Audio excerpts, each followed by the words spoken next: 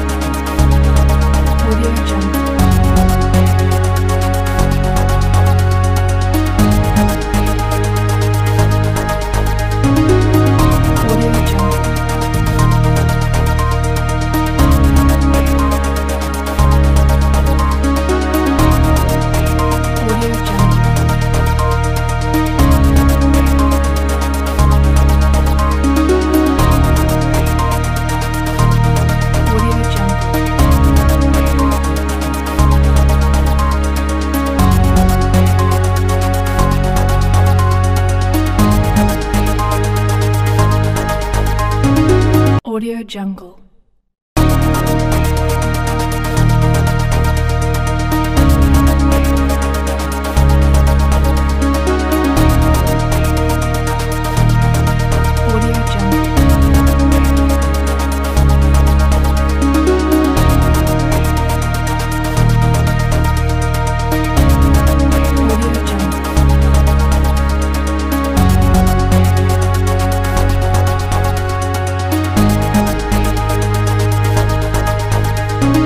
Audio Jungle.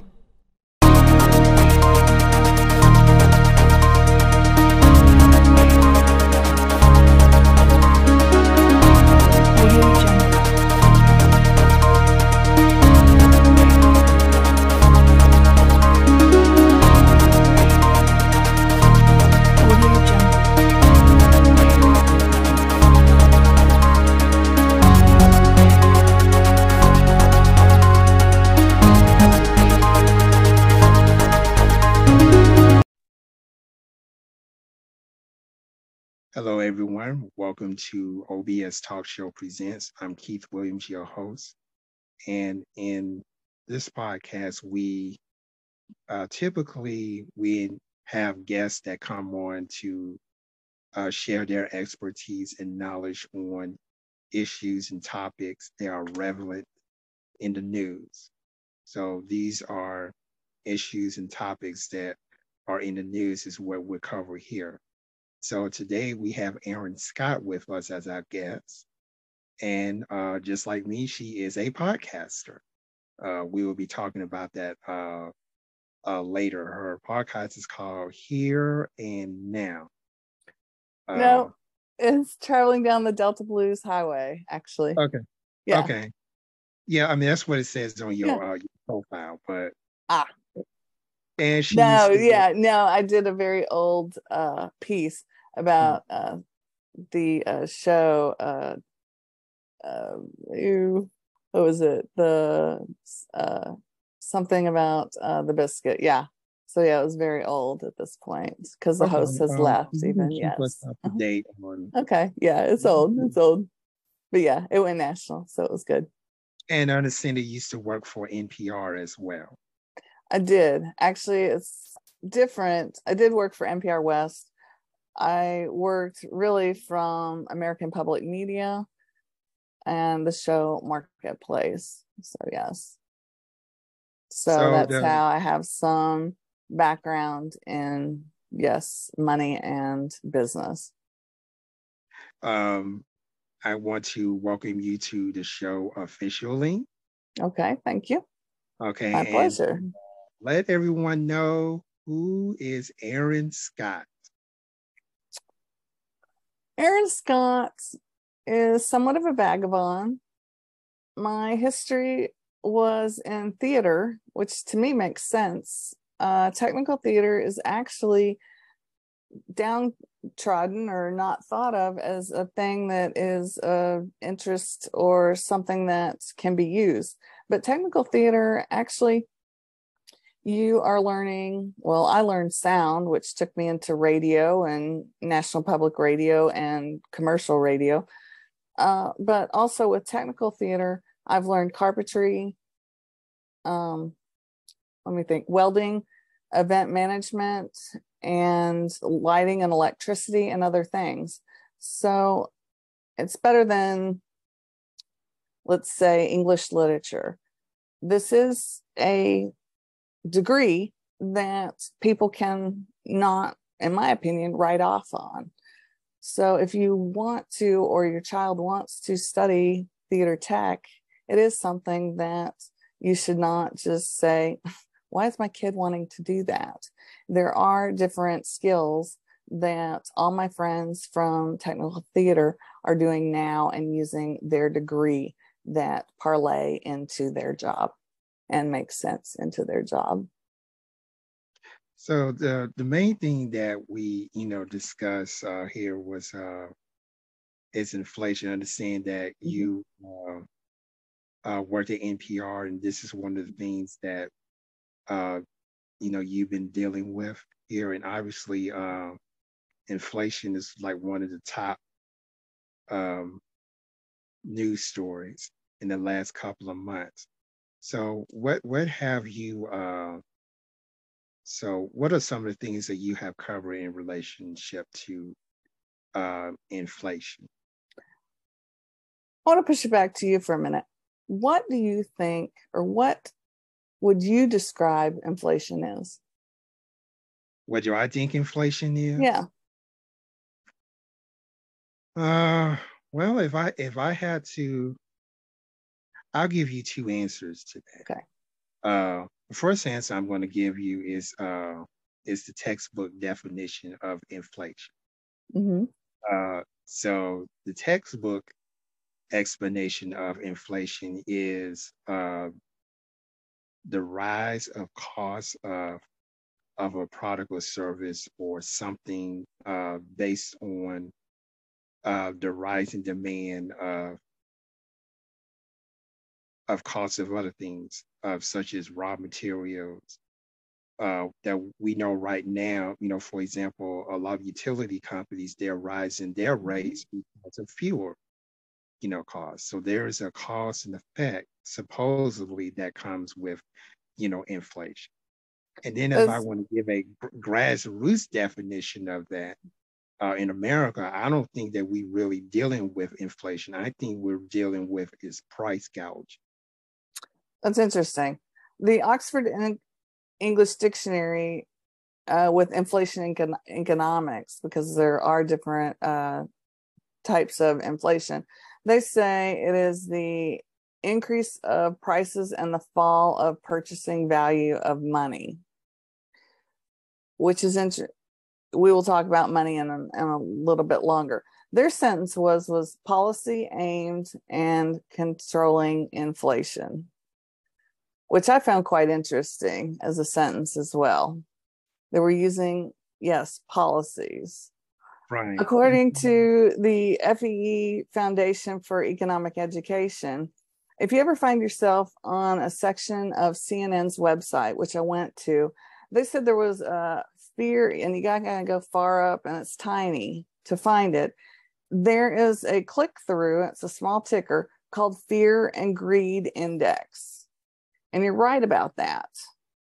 That it's that fear. Look at how we had that toilet paper shortage. You had all and even other things, but everybody was running for that toilet paper. And then for good reason.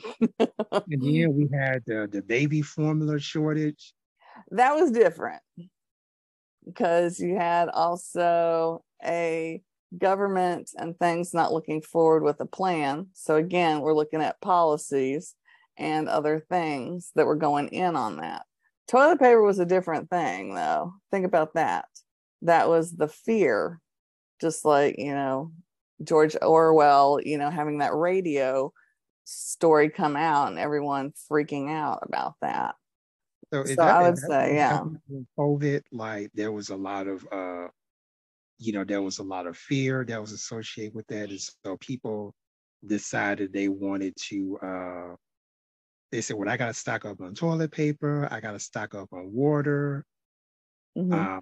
I got to stock up on PPE, personal protective equipment. Mm-hmm. you just know, like a all hurricane. right. But also too, I think it was either 2019 or 2020. We saw a dramatic decrease in oil prices.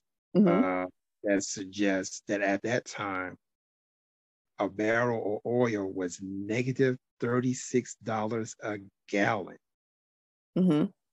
You know, at that time, and that really shot down gas prices to the Hmm. point that uh, I think at that time gas prices was equivalent to that of the mid '80s, mid late '80s. It was like under $2 a gallon, and Hmm.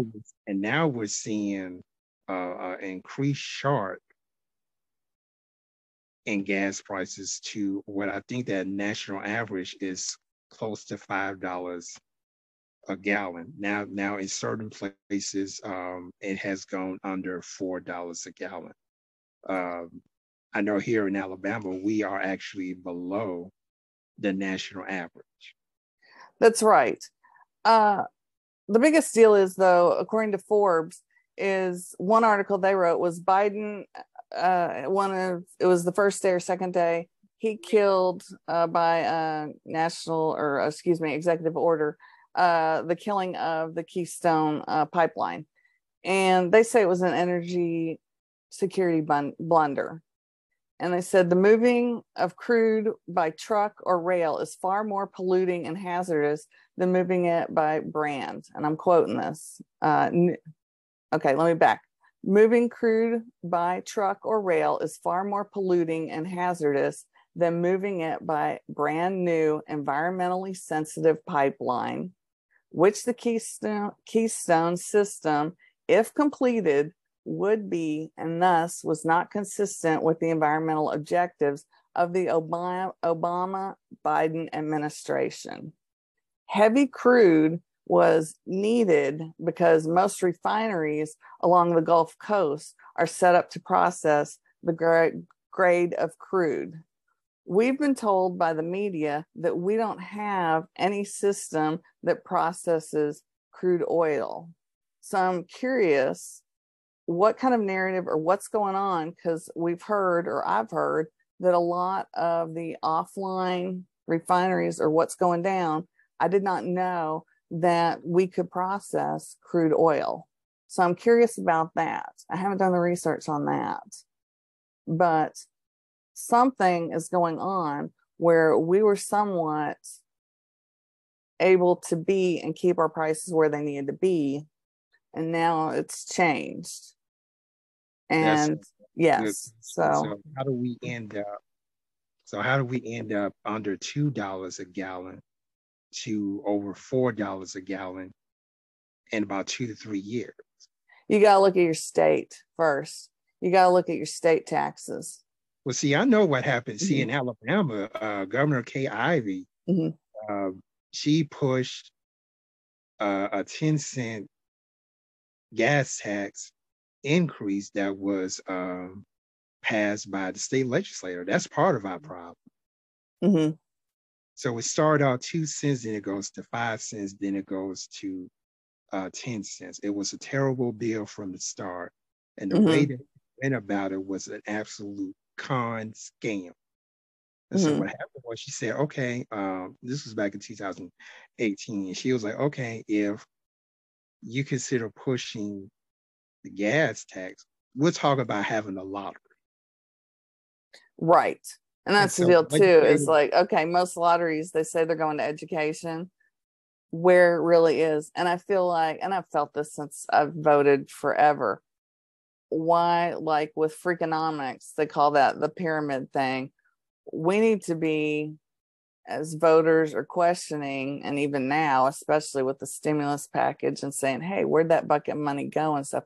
I really wish we as voters, or say whomever, we need to audit, or we need to say, hey guys, why are you flying jets? Why, what, you know, even with my council member, did this money go where you said it was going to go, or where it should have gone?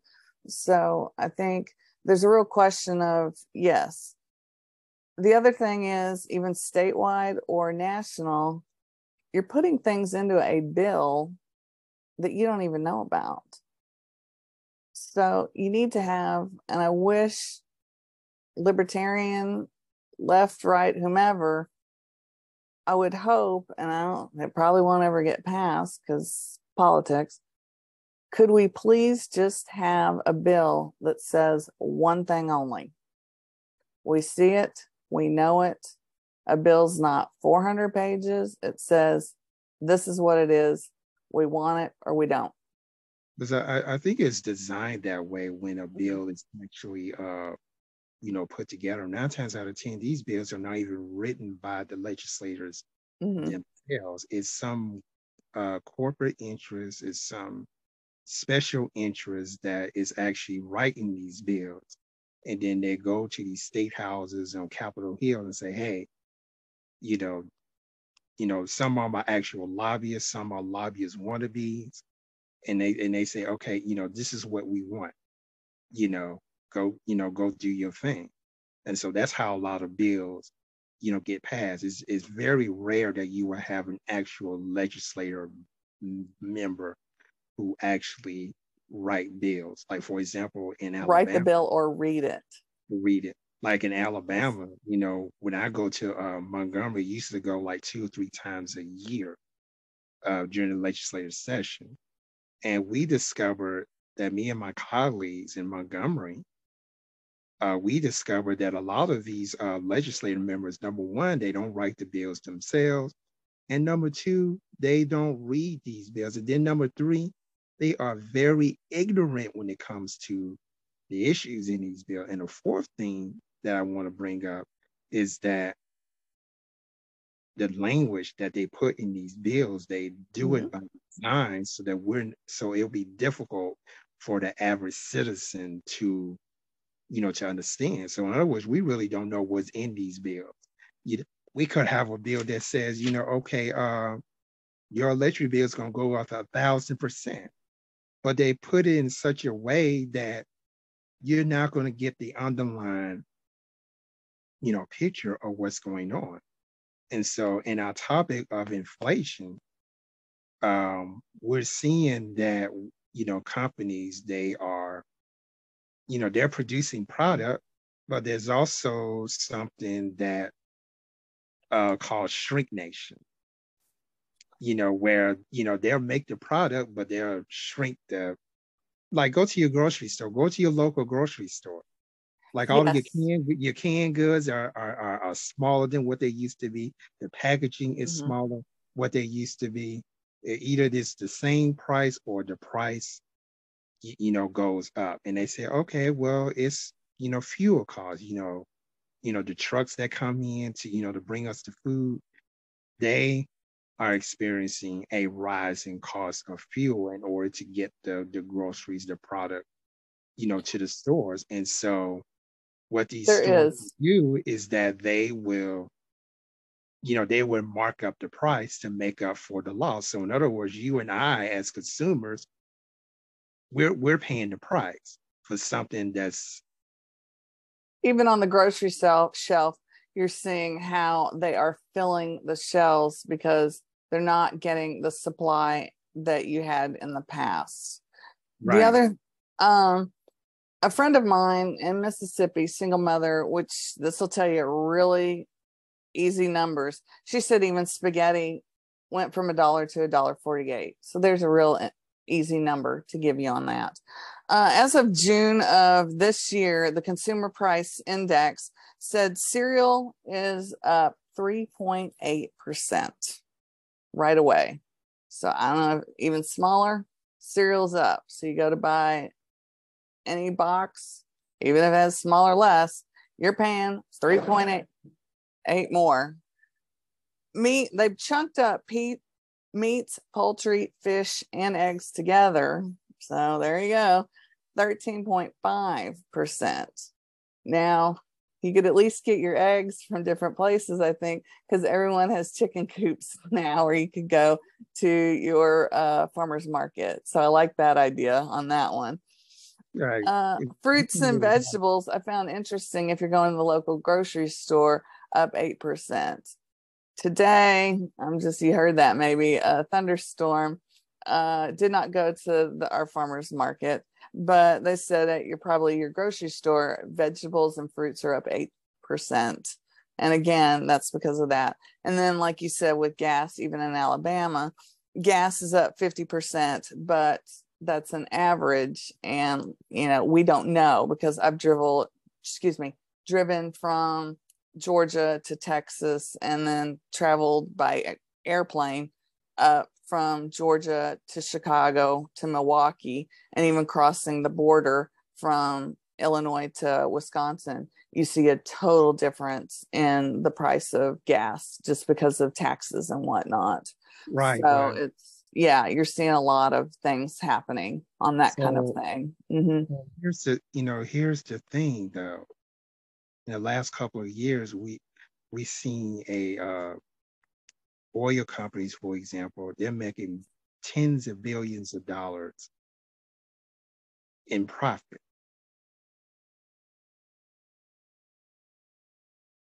So, I mean, should we have a conversation? You're digging into the National Reserve, though. And where we were before was we were completely independent. And all of a sudden, once we quit and under presidential or whatever executive order, we were not all of a sudden and mostly independent, and things went up. So there was not what we call an SOP. There was not a standard operations procedure to move on. So there is a problem with why we are where we are. That is why. There is no other reason why. You've got even on they're saying, okay, we can drill oil on national land. Well, the leases aren't given out yet, even though they've said, hey, we're going to move forward. They're not letting them move forward. So there is a saying, but things aren't happening. So there's a problem with that. You've also got within legislation and buying and things like that, people don't know that there are basically 3 hedge fund companies that are basically running our country versus us as a voting entity running our country or having a say in our country. Have you ever heard of Larry Fink? That name sounds familiar. Yes. He's a hedge fund of, I think it's Blackmark. Have you heard of that? BlackRock, excuse me. No, I haven't heard. Yes. He has a big say into how things are run, and what you're saying is all of that. So whatever with the hedge funds are doing, he will basically say this is how things should be run, instead of basically because of capitalism and what you're talking about with oil and everything else that's going on, be it cereal, be it all this, what's on your shelf, all of that. So like you said, with percentage of eggs, all this and this, you need to bring competition to the table.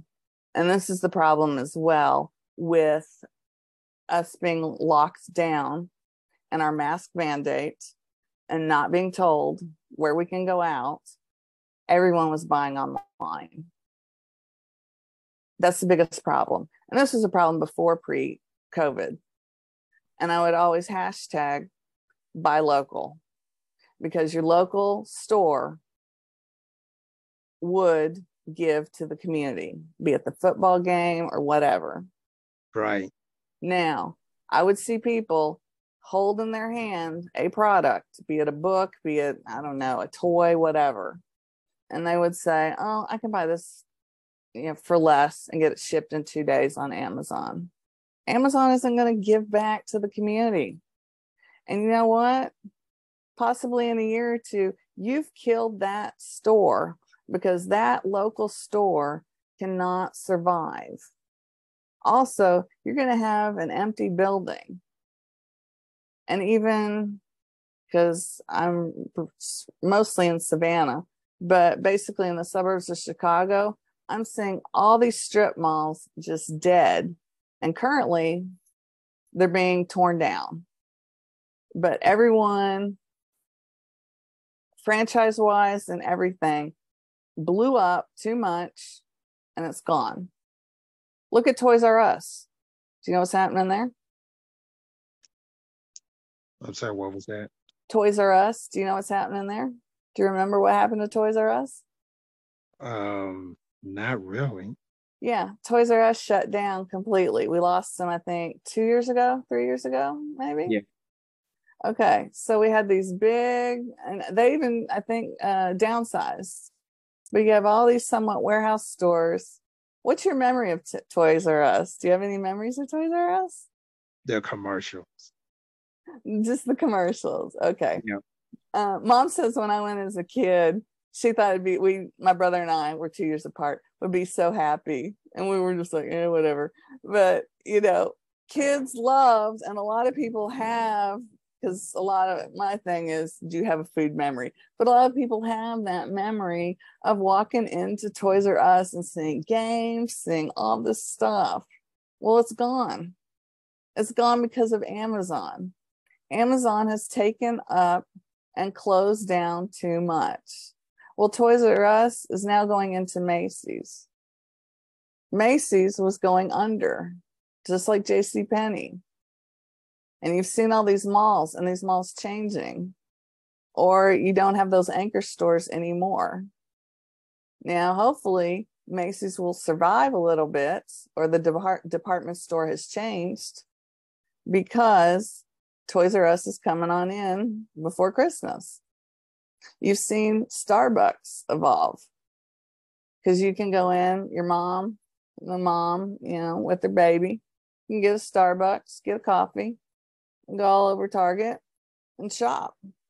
And even Target kind of closed down Macy's because they took the same idea of a department store like Macy's used to be and take it and chunk, where everything is. Oh, all this brand is here. Ooh, I'll go here. And ooh, I'll take this. And oh, this, clothing line is only here for a limited amount of time. Then there's your supply and demand right there. So there's your capitalism, and there's your supply and demand, or your want. So all of the news that we hear about inflation in the media, how did we get to this point? How do we got there? We're making monopoly money. You can't do any more. Let's see, where do I have some money things on this? Somebody quoted against, I think it was Scripps, that this budget is slowly increasing as the president's budget for the Federal Reserve Bank, this was somebody else, can and does regulate the supply of money by printing more or less of it. And this is the factor that causes inflation, deflation, or stability in prices. And we have seen the Federal Reserve already do some of this. It's been this way for a long time. We don't even know, or I don't even know where the gold is. And we haven't had gold backing our money for a long time. But we can't print more. We can't give out more. The more we say we're going to give or make or do whatever, that's going to be more inflation. We've got to say, yes, let's go out, get you out. And like I said, I feel like support local in a lot of ways will help inflation a lot. And part of that is, yes, getting people to work. And part of the problem with getting people to work, like you said, and you're wanting me to say, is we've got to get travel, transportation, or gas down. I've been offered jobs because of interest, and the wage doesn't really factor into my mileage. So I could be really excited about a job, but it takes an hour out of the first hour of my wage to drive there. So I'm losing 2 hours worth of money to get there. The saying that, yay, we got the minimum wage hike, it didn't do anything.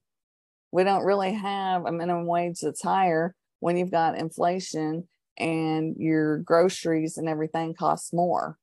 So you may be making less than before the minimum wage was risen. Right. You got to think about this with inflation. So yes, there are some things that need to be dealt with. So the problem is that, yes, you can't ask the government to do more. You can't ask or cry for more policy.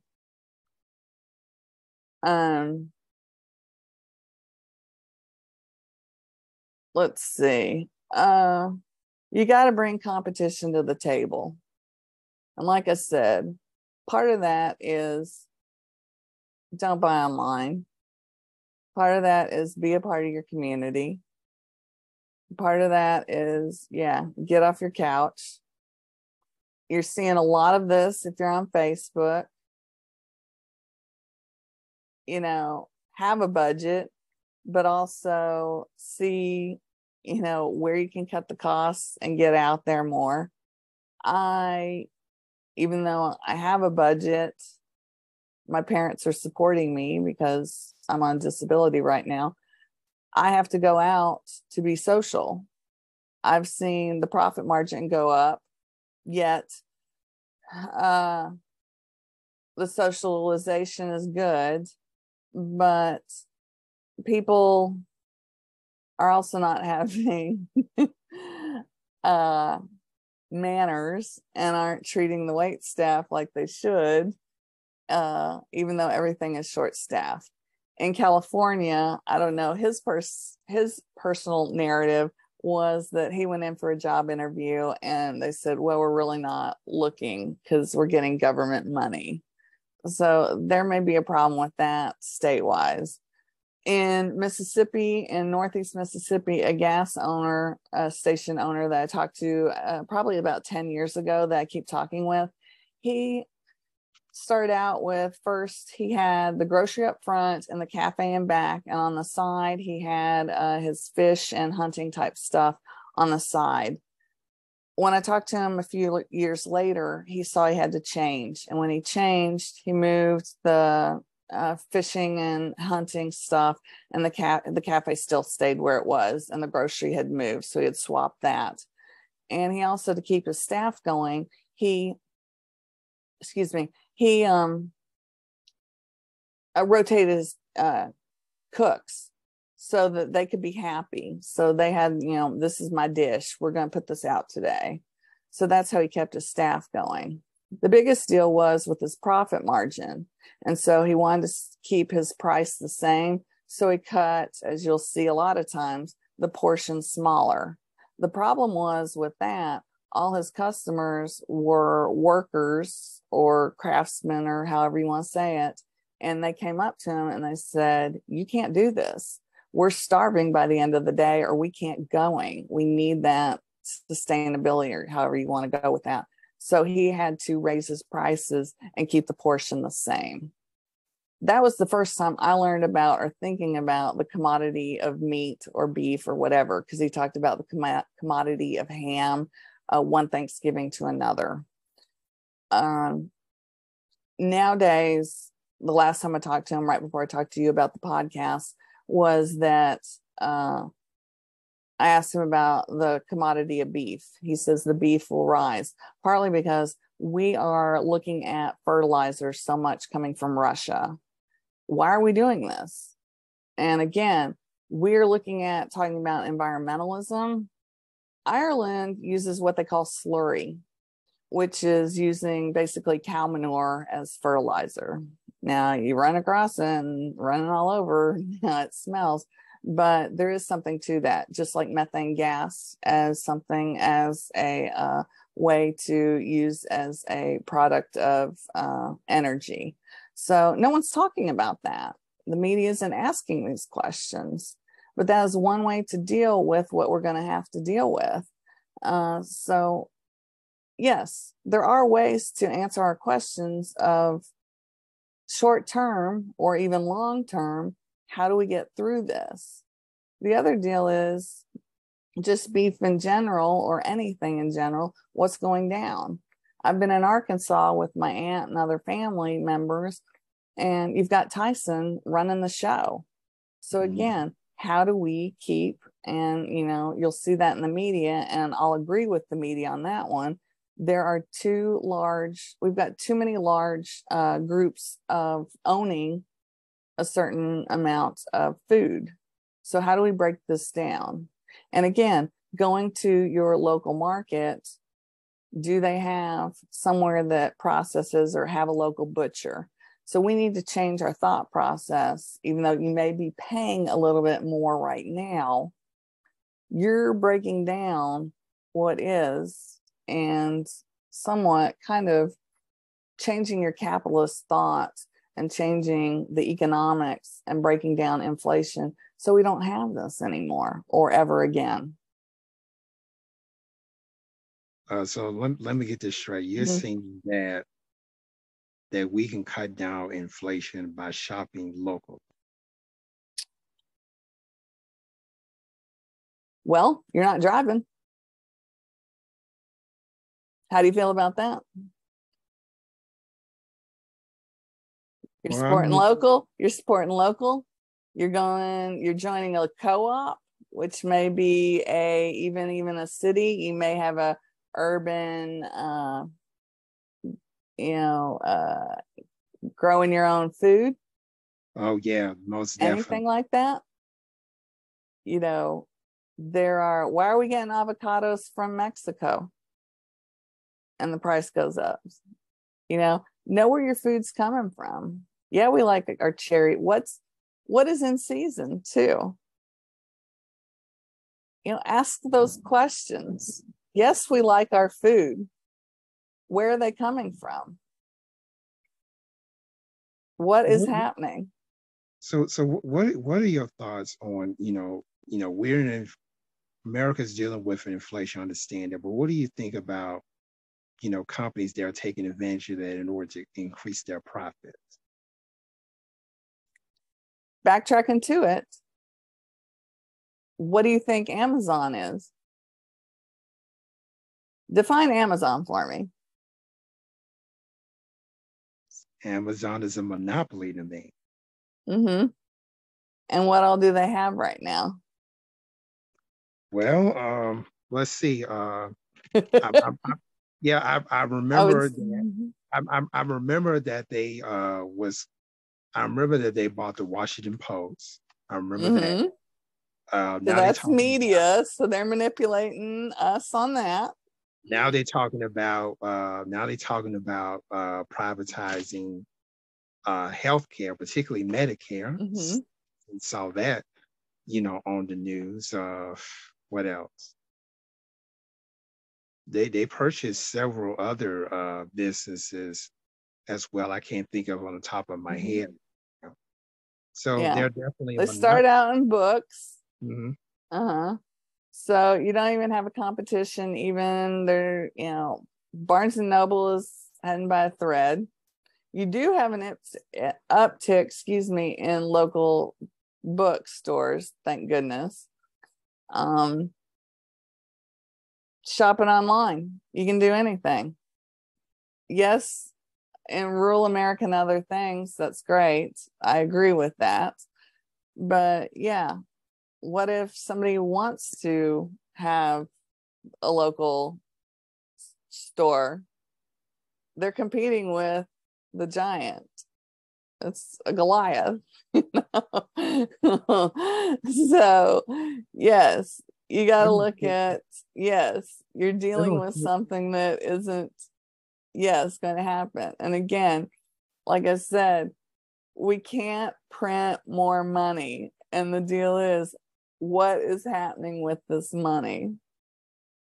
Again, when I worked the 20, well, it's what they say, what, 2007 to 2009, great inflation or whatnot, great recession is what they call it. There was a housing bubble. They gave loans to people that should have never gotten a loan. People didn't pay on their mortgage. They were buying houses, making houses. So you had empty, half-built houses in suburbs. Again, you probably had the commodity. I'm guessing, you can't, say Aaron's the expert on that. I'm guessing like now, because we were in this with COVID and everyone want to refurbish the house, the commodity of lumber and whatnot went up. I'm sure during the Great Recession and the housing bubble, you had the commodity of all those supplies go up. It wasn't what it should be. I worked, like I said, 2007 when the markets crashed. I worked that night. I had a guy at a bar say he was a conspiracist, and I was like, I hadn't thought about that. But we have, if you look at the Guardian, at a business article, it was, and I agree with it. It was one man. It was a 31-year-old man, French rogue trader, and he figured out wanted to help the second largest bank in France make money. But he crashed both the French CAC, Germany's DAX, and the Euro stocks. And we were working in Los Angeles in the middle of the night trying to report on something before the markets opened in America. And we're like, what is going down? Everything was just on a down slope. I reached out to two of my friends that I used to work with at Marketplace. And I wondered if, even if America, we had seen it coming, and because I don't know who could do it, but someone in our government could do it. If we could have shut down our market, would things have been different that day? We have federal holidays where stock market's closed. It's an interesting hypothesis. You'd have to talk to a true economist to see if what they think on that. But yeah, it was an interesting time. And again, you have all these guys doing, playing with the numbers and playing with stocks and playing with what we call candle trading, or like now it's basically Bitcoin and or cyber currency or whatnot. But yeah, they're still playing the numbers and playing up and down and things like that. So yeah, but again, what is currency is the biggest question now. What backs it? And if we keep making more money, your money has less. And look at how now all of a sudden our dollar equals the euro, and that hadn't happened hardly in 20 years. So that's inflation on a lot of sides, and a lot of ways to think about it. That question has not been answered in over 20 years. Mm-hmm. Yep. What is our money is backed on. And also, we want to point out too that, like you mentioned something about the Great Depression. Recession. Now we also know that during that time, during the 30s and 40s. Well, yeah, we'll go if you want to go back there, but yeah. Yeah, you. I didn't live that one. Shut up. Well, I did. Learning in economics, I had to butcher down my throat during economics class. Okay, yeah. About the federal government down on all these monopolies. Particularly back then, you had one particular oil company. It's like really one oil company, that monopolized the whole market. I think it's called Standard. And due to there was a Standard Oil Company, yes. Right. And that was the Rockefellers has something to do with that. Pretty much Mm-hmm. the whole family, and they said that they have violated the Sherman Antitrust Act, which I don't know if it's in existence anymore. And Mm-hmm. they were forced to break up into smaller companies. They was forced to break up that monopoly. Now, right now, we really don't, see a lot of that because, every time you turn on the news, you got 2 or 3 companies there, are merging together. And they said, well, this is the second largest whatever company, Well, that's where in the you have world. Larry Fink and BlackRock. And basically, we don't want BlackRock. BlackRock is the East India Company of our times. And America never wanted anything to do with East India Company and what they were doing. So we're going back to that. So Yeah. so we literally have gone back to, as far as corporations is concerned, we literally have gone back to the 1930s. I would say no. We've learned lessons.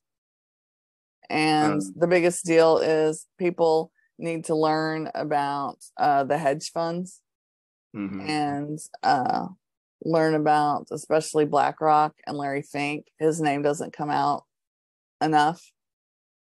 And what the hedge funds are doing, because in many ways they're running our country as much as whom you're voting for within our government, because they're saying this needs to be influencing you and you and you and you. So your vote doesn't count as much as what you're buying into as a hedge fund. Why is this not getting a lot of attention? And don't Like get you me said, wrong. it might be Amazon, Washington Post. It may be other parts of the media that choose not to do that. So I do not know. But I mean, I do know politically that people. Oh, and Vanguard. I can't remember the other one. There are 3 that are a triple. So Triptych. people are just like fed up politically. They're saying that, I don't want to participate in politics anymore because I think a lot of people are, they're saying that, my vote really doesn't count. You should vote still. No, don't get me wrong. I think though, we're being pushed a lot by the media in other ways, possibly toward a 1-party system. I think we should be a 3-party system.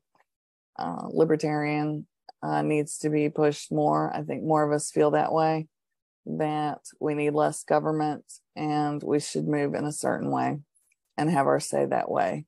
But it's going to take a long time, and go for it. I definitely agree with that. I think with the 2 major parties that we're dealing with is, and this is just my opinion, I think that both parties are cut from the same mold. They just have a different path, of achieving the same thing, and that people think that there is no other, option because, again, Correct. this is my opinion, that this is the narrative that the media is pushing. The other deal is because, libertarian or an independent may not get enough votes. So you have to choose. Right. I don't want to get baited into something else, so I won't say it. No, I won't do it. No. Just, yes, you should look at policy versus personality and vote in that way and hope that they stick with that policy when they go in, and be very hopeful in the policies that they promise. In your opinion, I hear this on social media all the time that. Well, get off social media. It's cancer. But you're a podcaster, so. when it comes to inflation, It makes you angry. Don't do that. Why do you think people are blaming one person for all that's been happening in the last 4 or 5 or maybe 10 years? Why are they blaming one, person? Like, for example, people are blaming the president because of the rising, gas prices.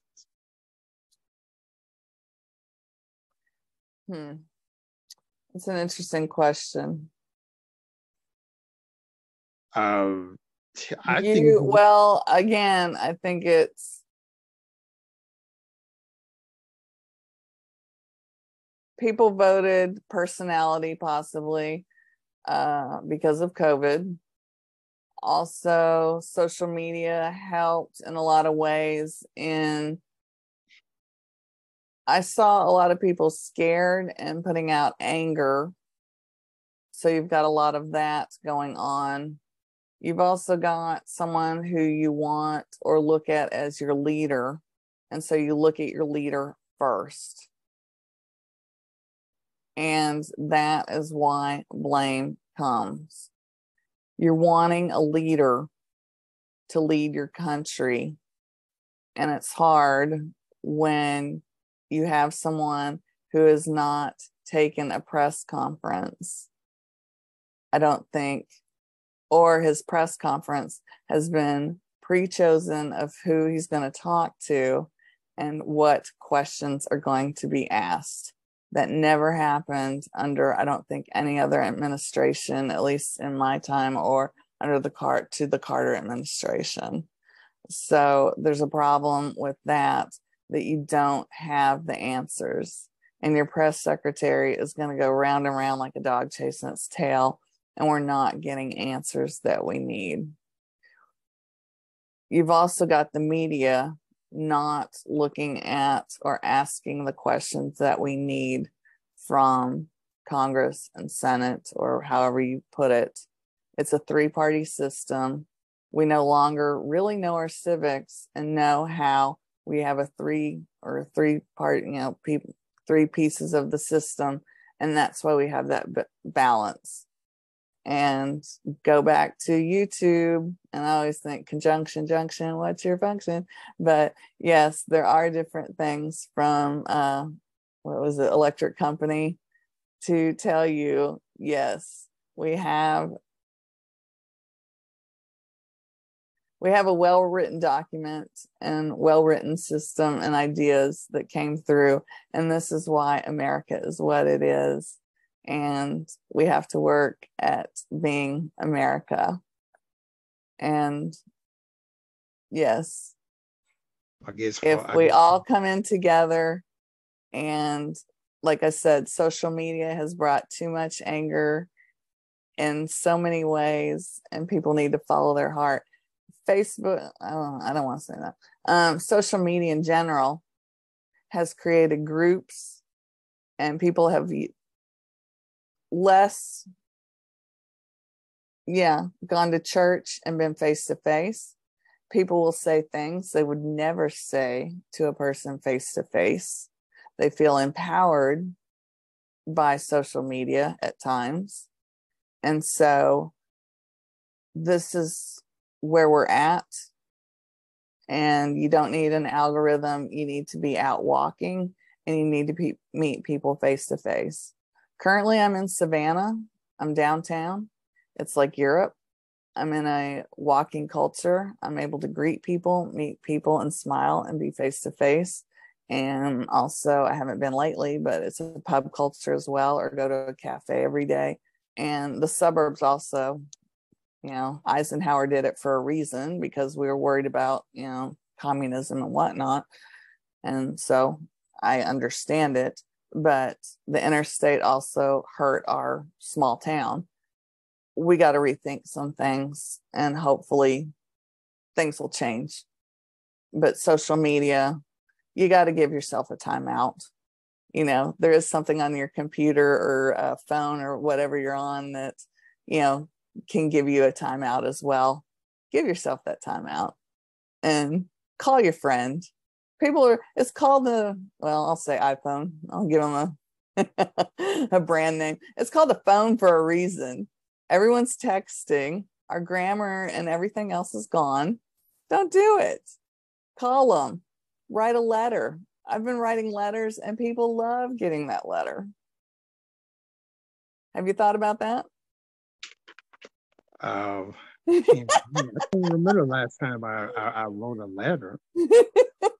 And people don't even know my cursive. Well, people say my cursive is good, but the kiddos that I write to, they're like, some of them know and some of them don't. So their parents have to tell them what I wrote. So there you have it. Yeah, I know. I'm there too. So what was it like working for National Public Radio? It's like any school or clique. You got your, recess. You got, I don't know. It's the times have changed like anything else. It evolves. So what you're reading now, what you're reading now in the media is probably what is going on. They've had problems, things like that. The time I was there, it was a happy time. Any type newsroom.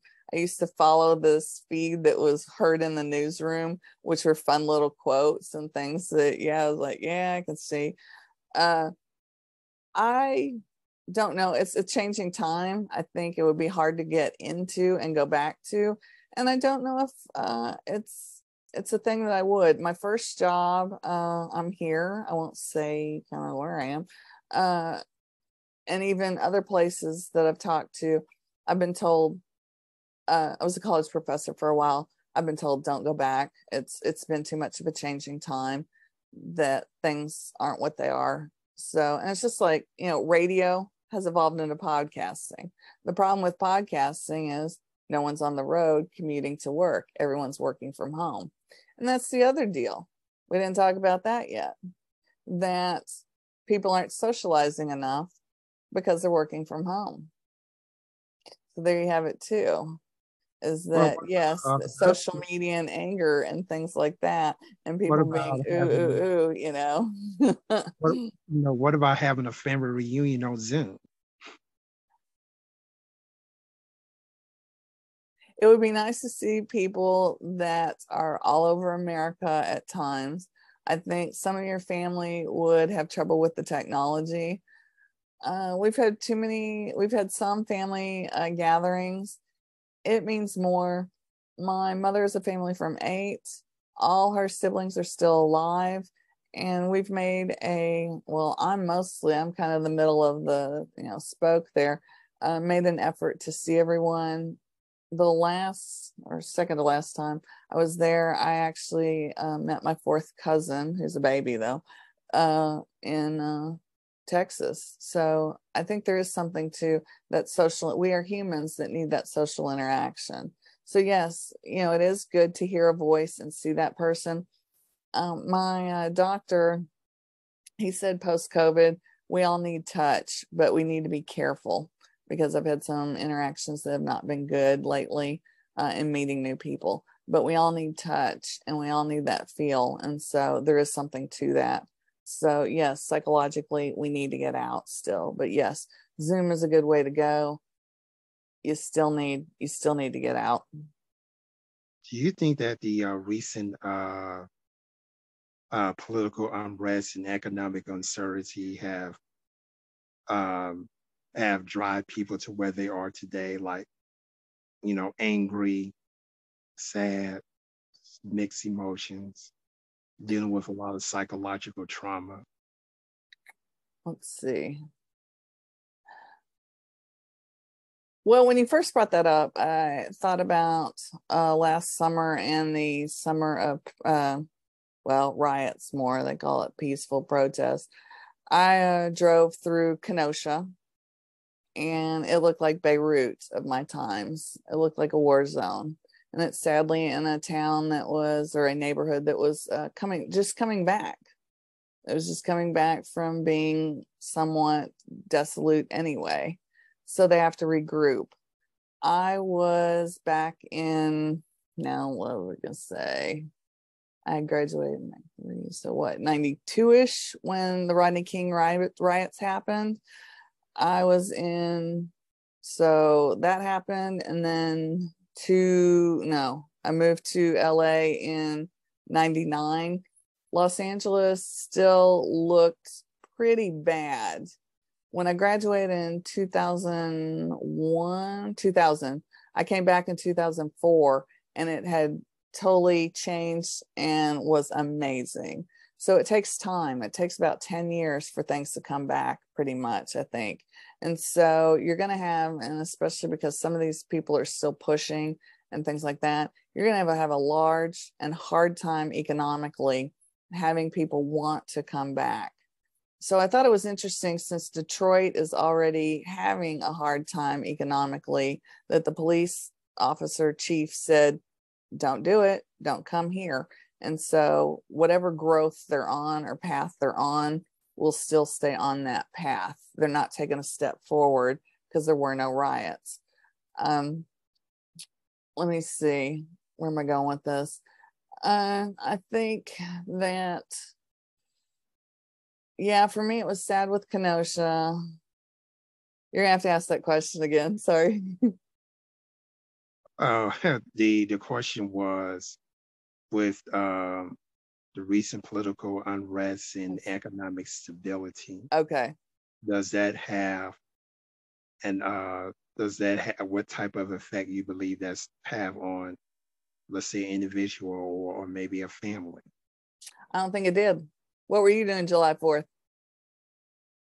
At home. You were at home. Okay. So I think a lot of families didn't matter. They, with the mask mandates and everything that had been and being isolated so long, they did not want to do a Zoom call. They wanted to be with family or neighbors or someone else. They didn't care how much a hot dog cost. They were careful. They didn't have excess of food, but they were out. They may have crossed lines to even buy a firecracker. I don't know.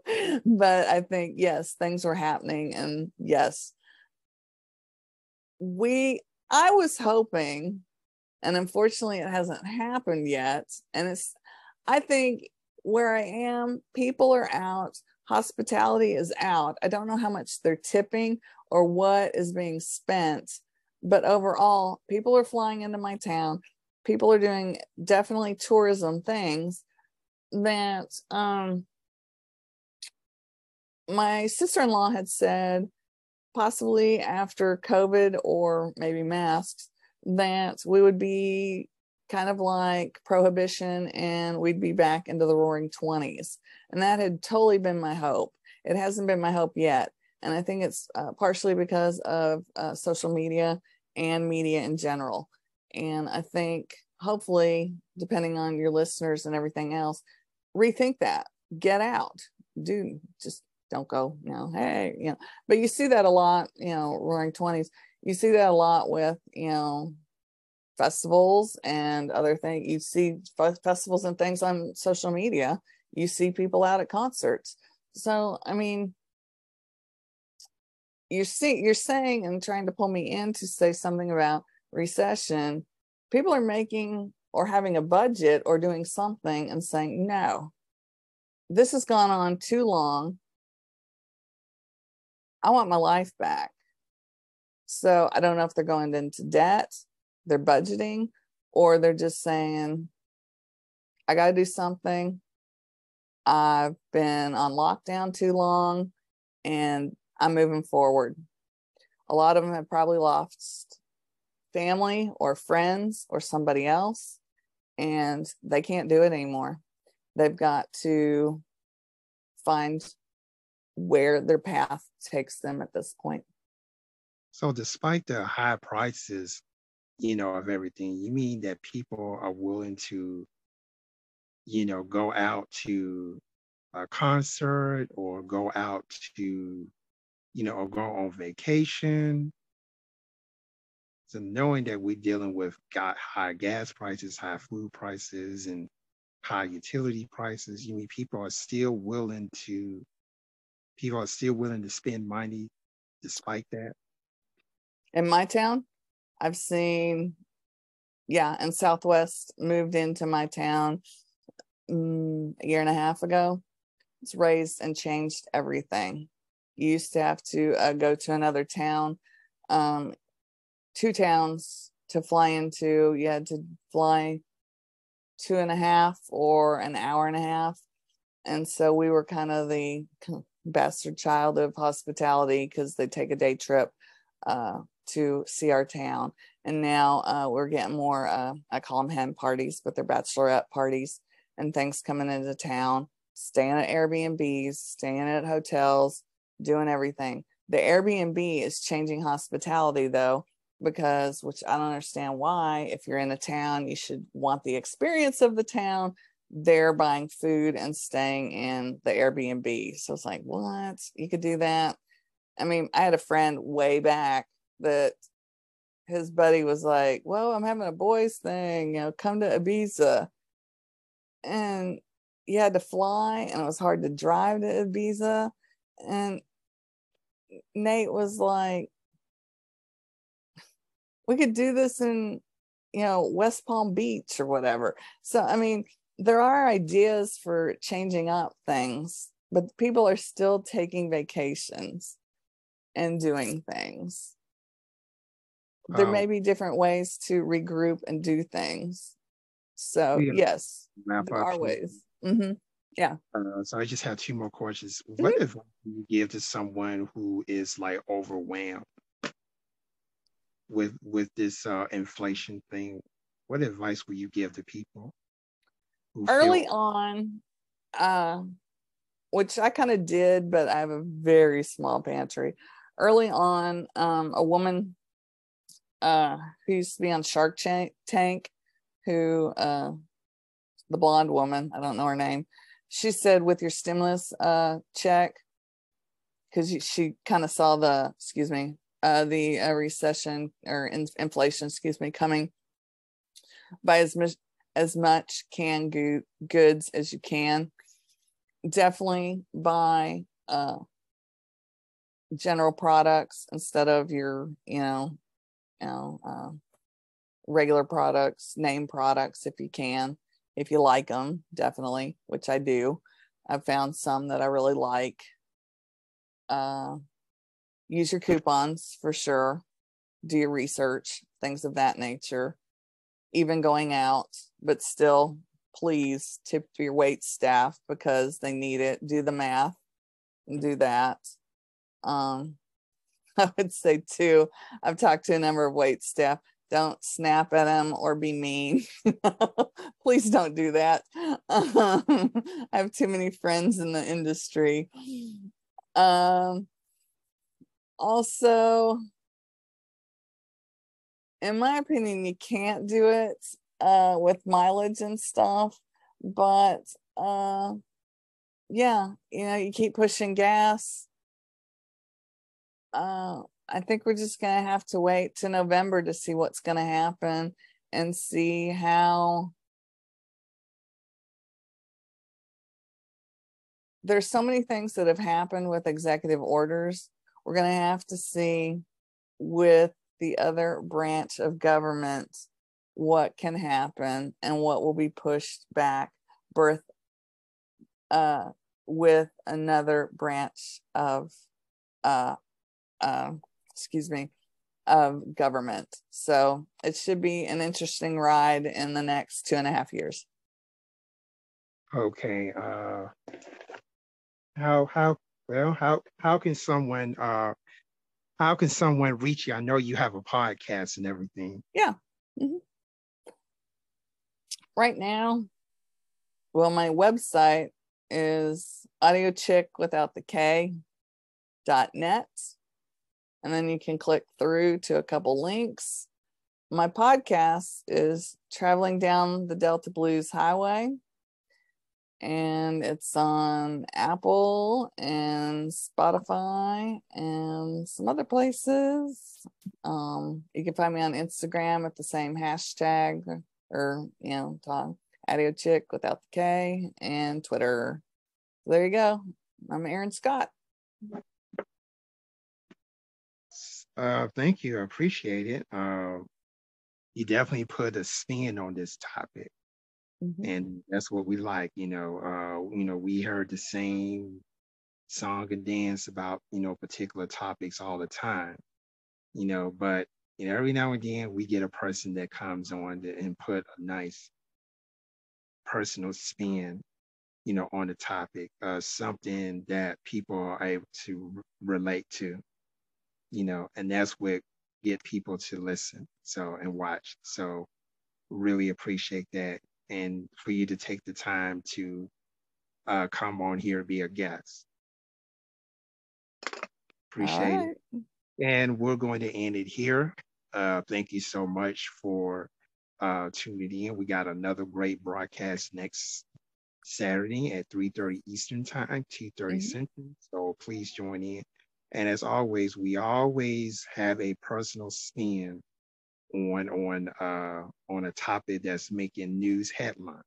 So we just not only getting what we hear from the media, but we also, our guests, they tend to put their own personal, spin on it, so that, whatever is being said about that topic, people will be able to relate to. So you don't get a lot of that in mainstream media. So that's why it's one of the reasons why we're here, because we give people an opportunity to do that.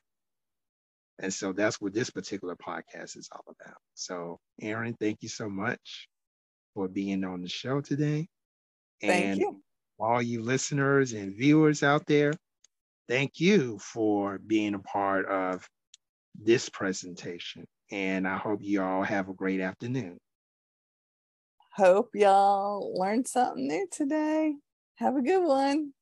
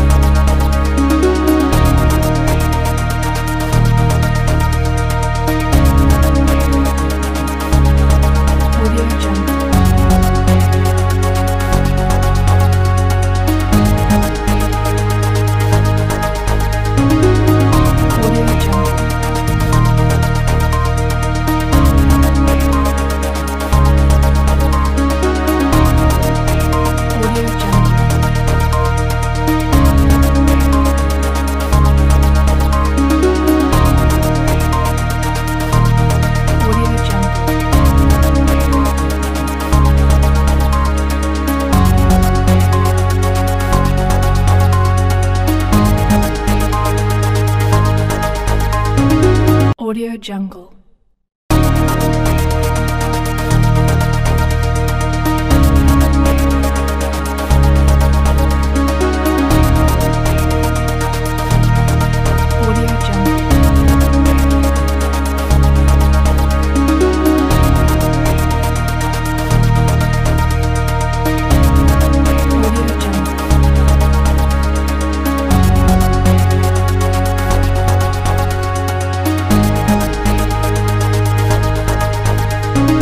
Audio Jungle.